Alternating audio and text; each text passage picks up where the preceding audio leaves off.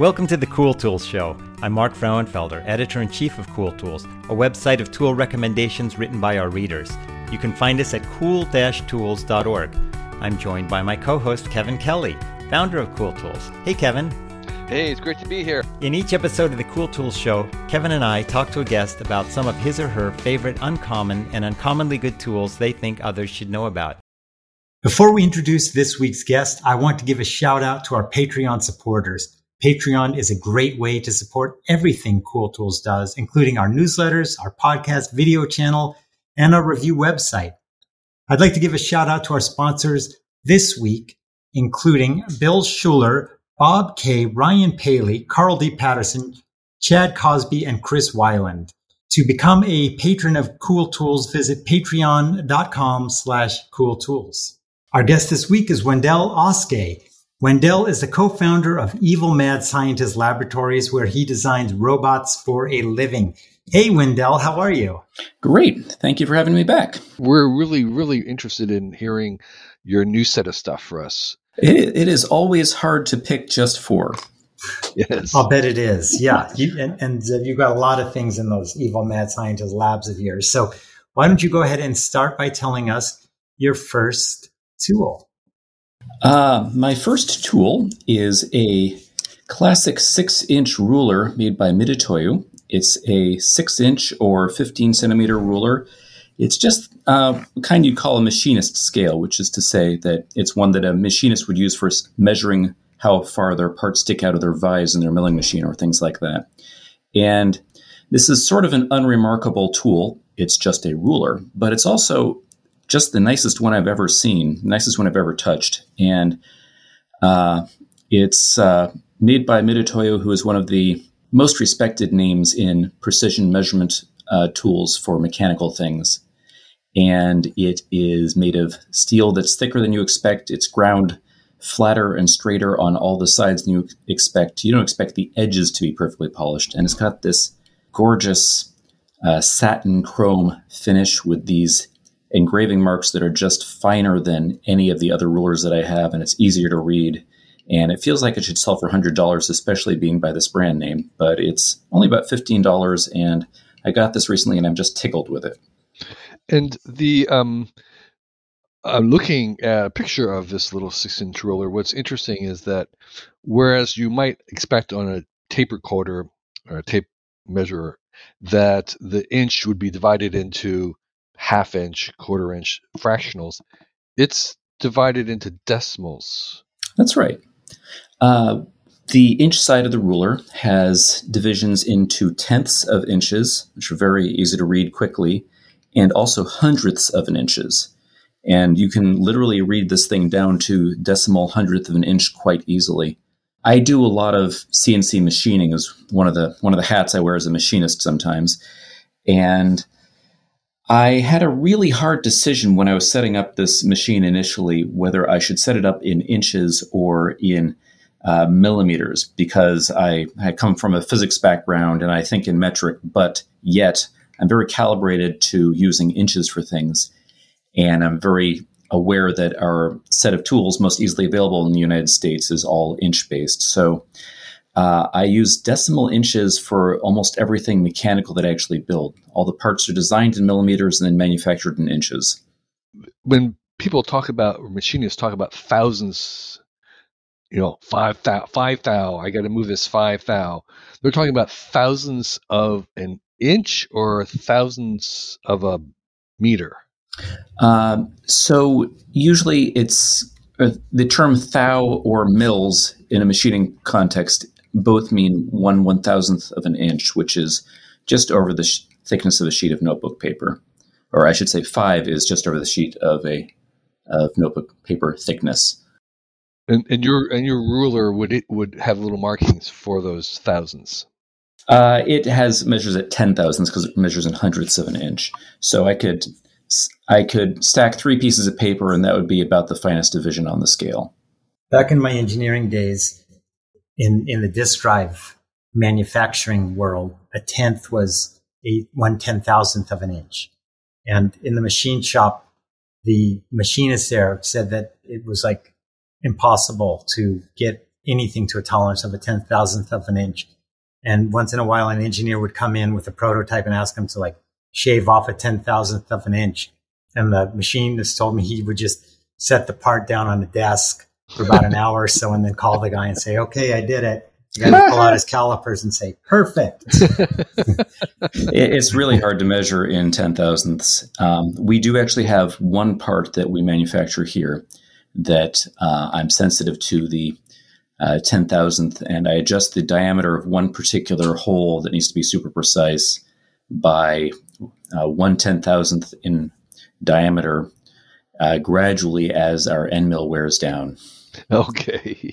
And weirdly enough, that's actually a plastic part. We're actually machining plastic to that Wow. precision, which isn't really obvious that you should have to or be able to.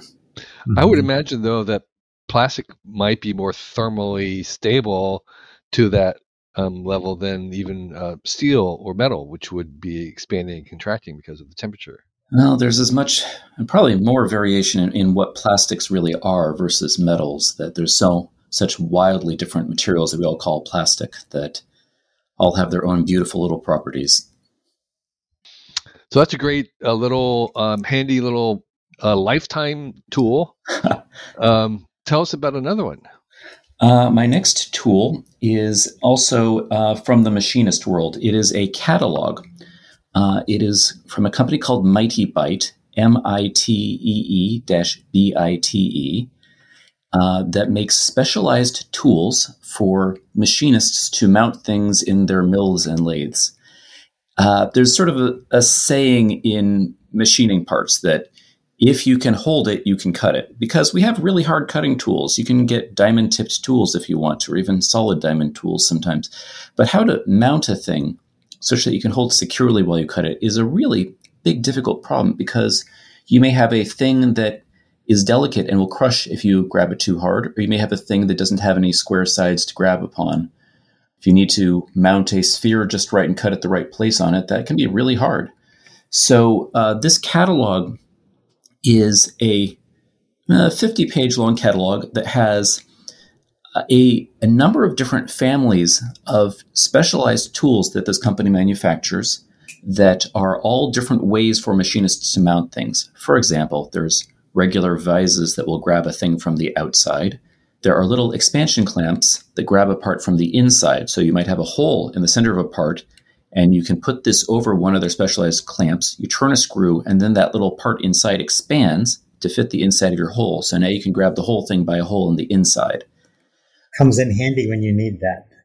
Yeah, and what I've found is that this catalog has become one of my key reference books when I am designing physical setups and I'm trying to figure out how to hold a thing or how to mount a thing.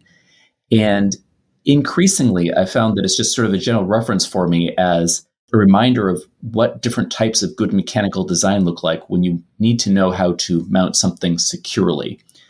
This is a wide-ranging problem when you design mechanical parts, and you might look at 507 mechanical movements when you want to find out how something needs to move, but when you want to find out how something needs to stay put, you need to think about what kinds of forces you can apply in different contexts. So I found this catalog to be more useful as a tool on its own than necessarily any one thing inside of it.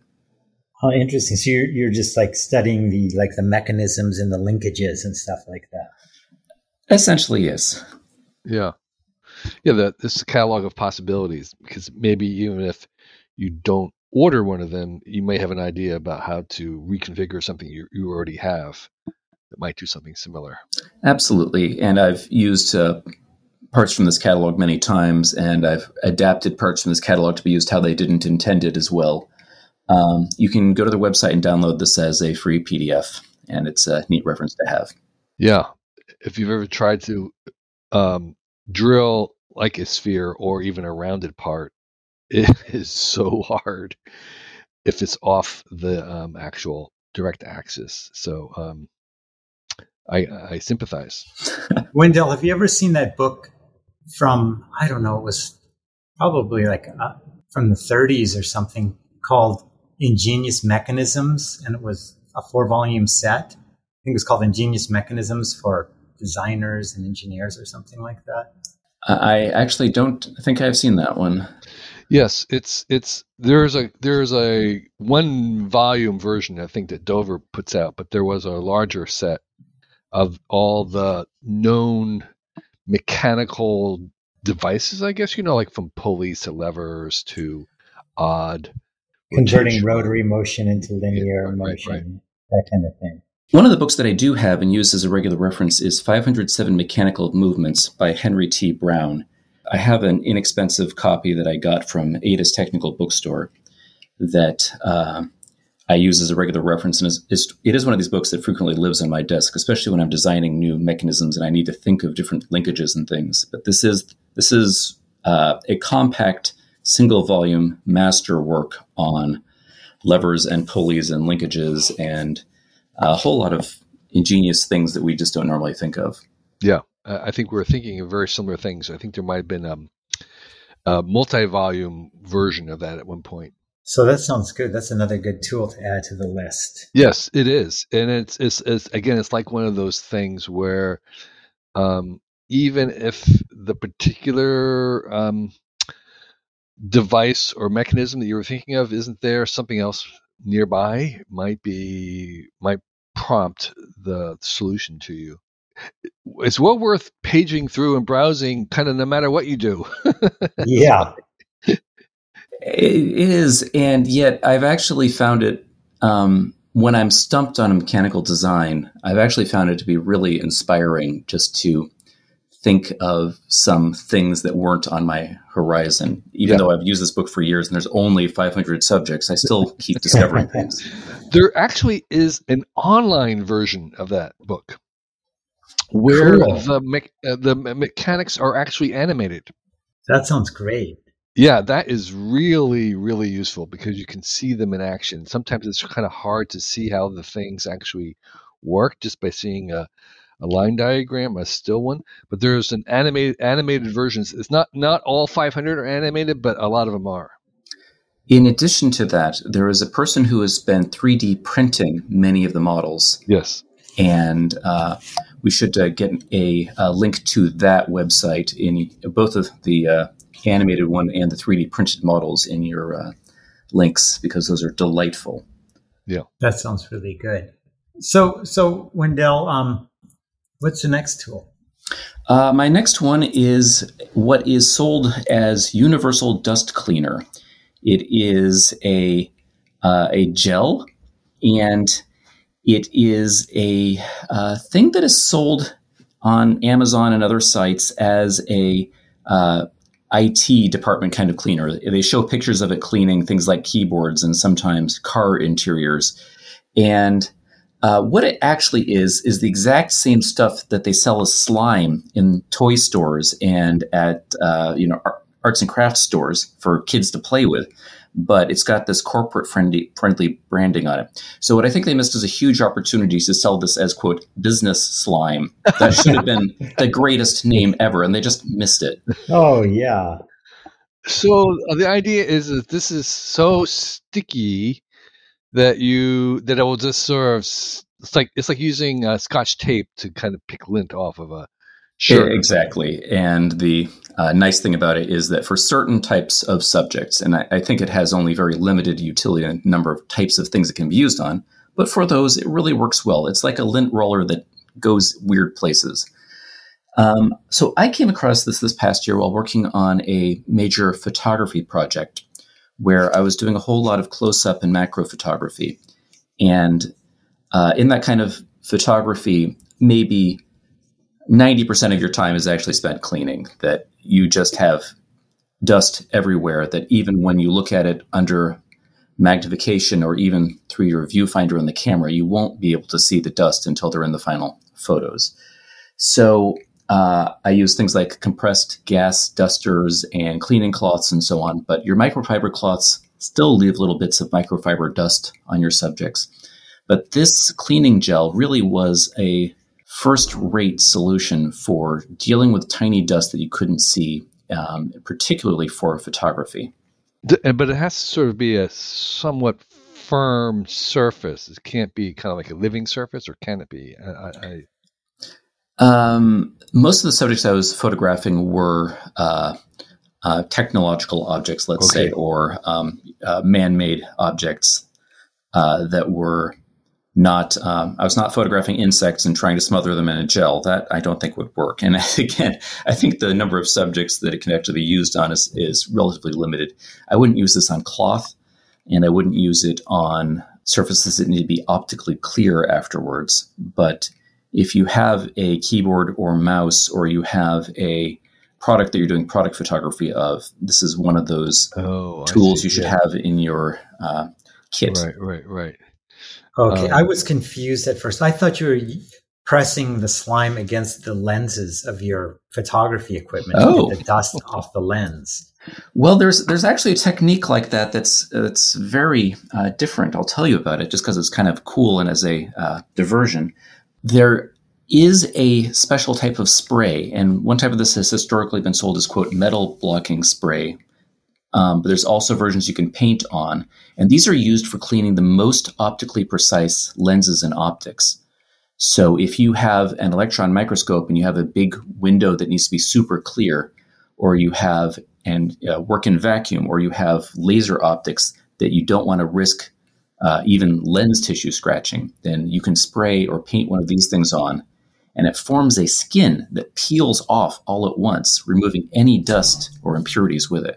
Mm-hmm. Yeah, that sounds amazing. It's back to that Scotch tape. Yes, but imagine the $100 an application Scotch tape. Yeah, right. The business slime that you're recommending, it seems to be the use case that the packaging presents is cleaning a keyboard. As you can imagine in your own mind's eye, there's all these crevices in a keyboard, and how can you otherwise really clean them? So you press the slime, this gel, and it stickies up everything that's movable. And you have to do it just right, so you don't push it far down enough between the keys that it stays there. So. That's true.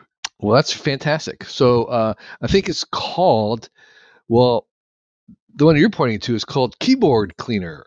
The one I linked to is a brand named Color Coral, and it's available in sort of big tubs or in little packets, little individual packets that zip seal. And I like the ones that are in the little packets, so I can use one up and get it really nasty and open it up and have a fresh one.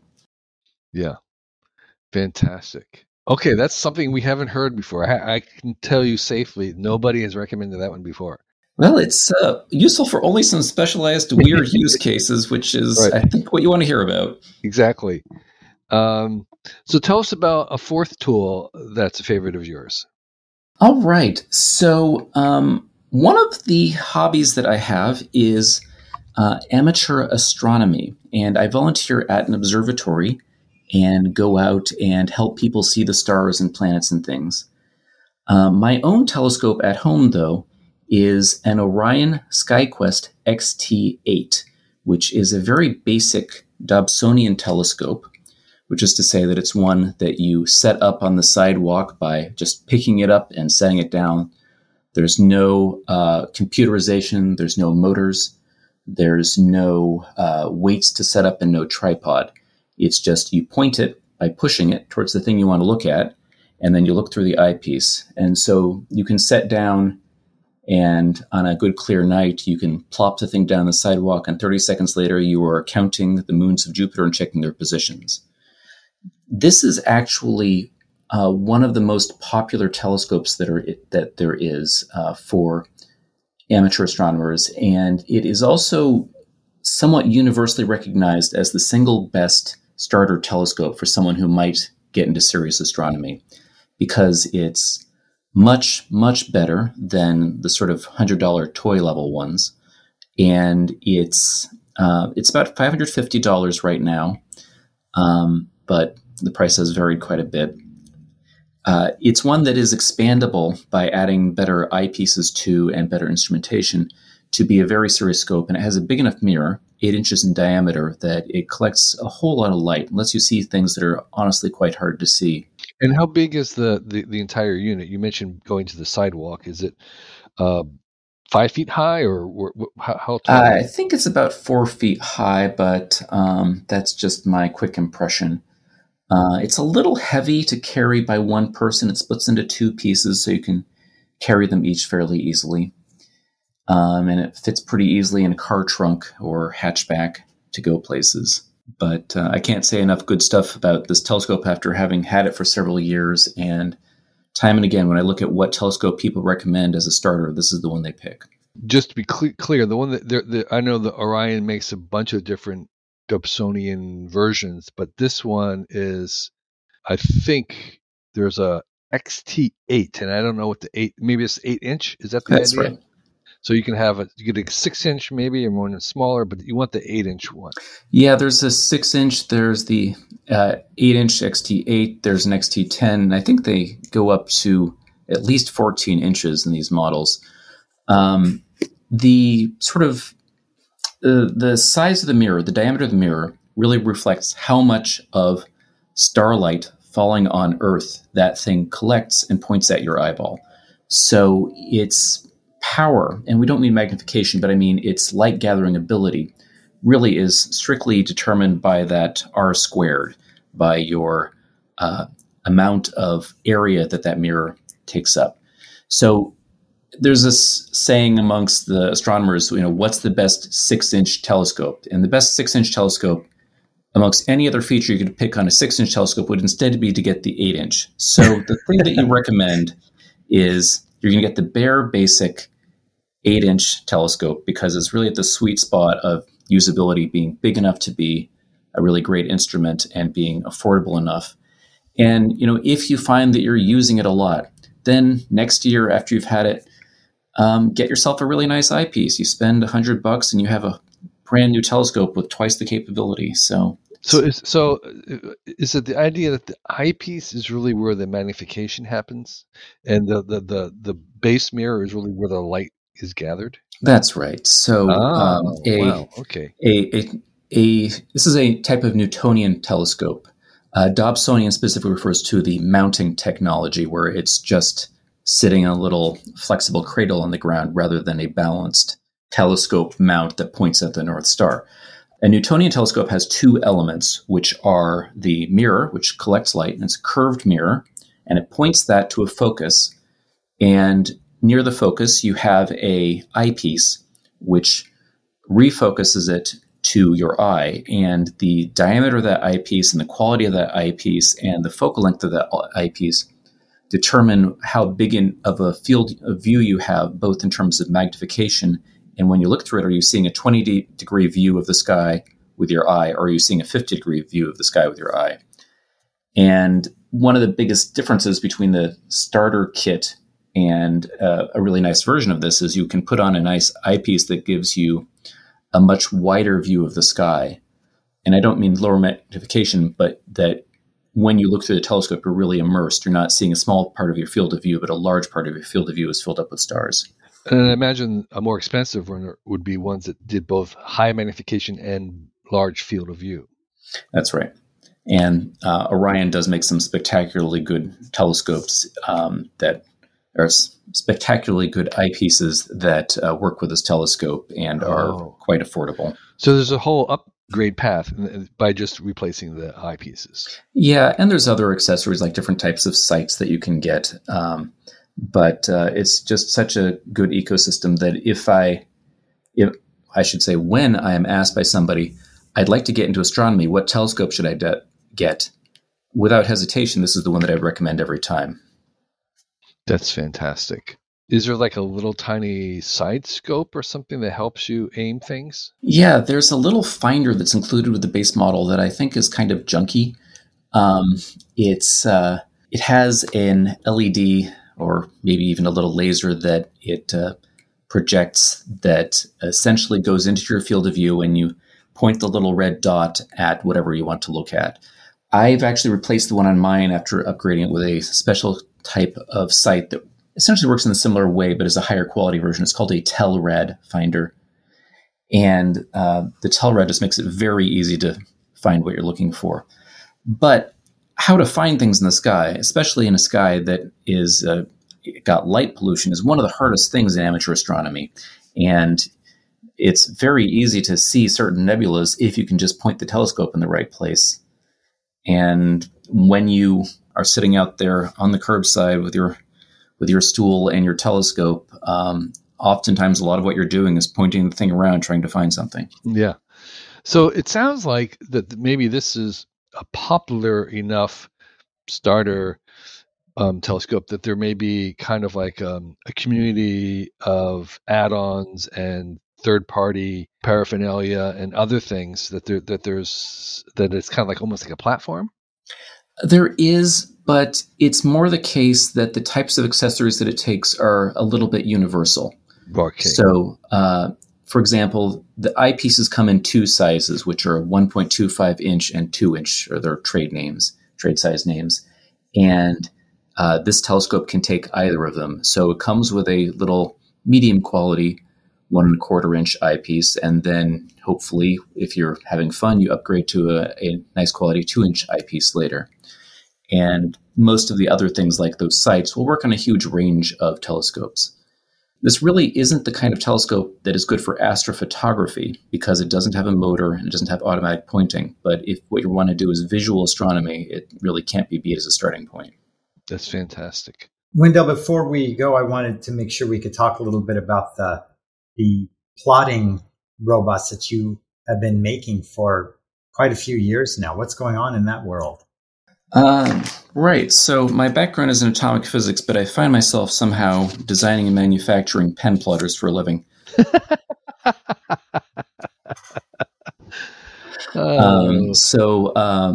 Our company, Evilmad Scientist Laboratories, started out primarily doing things like soldering kits, but gradually evolved into doing pen plotters as our primary business, starting with the Eggbot in 2010 and Watercolor Bot in 2013. And since 2016, we've been primarily building a pen plotter called the AxiDraw, which is just a modern and simple pen plotter that can hold a pen. And they're widely used for things like generative artwork, when artists who design artwork by programming on the computer want to make things that make archival versions, not a computer screen printout, but you've got a fountain pen with archival ink on acid-free paper, and hang that in a gallery.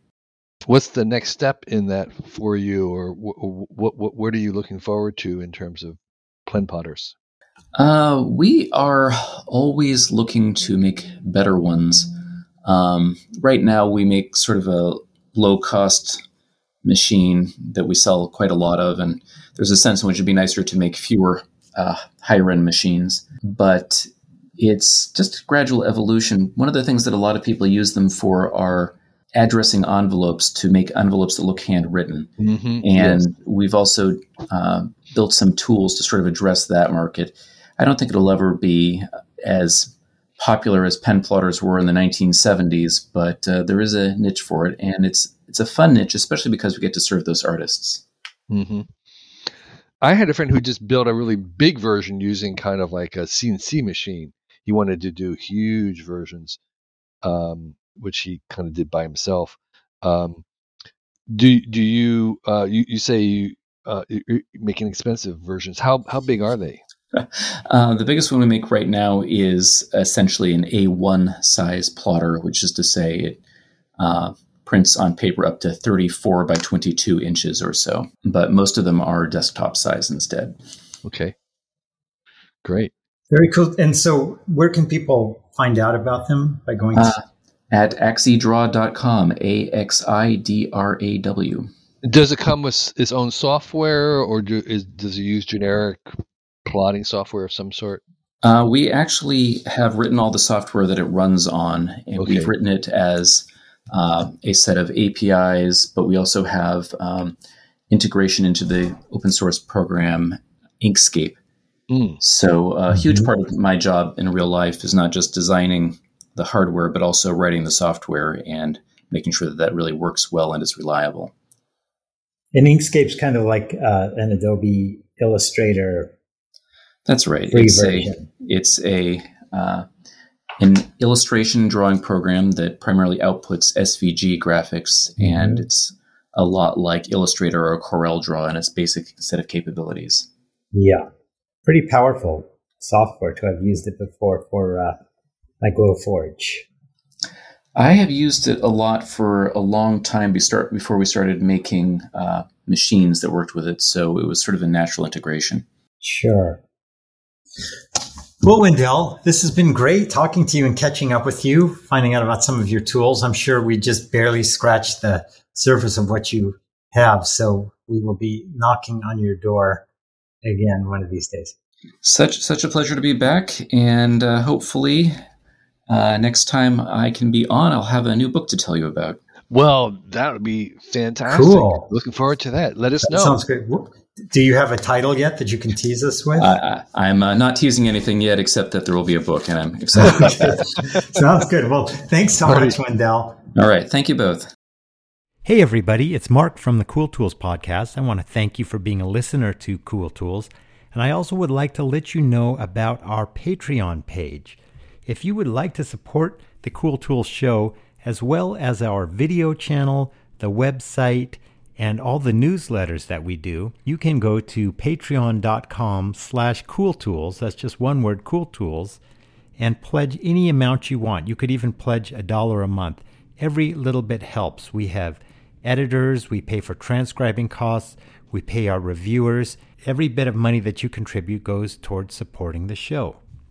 I'd like to give a shout out to our supporters of the Cool Tools Podcast.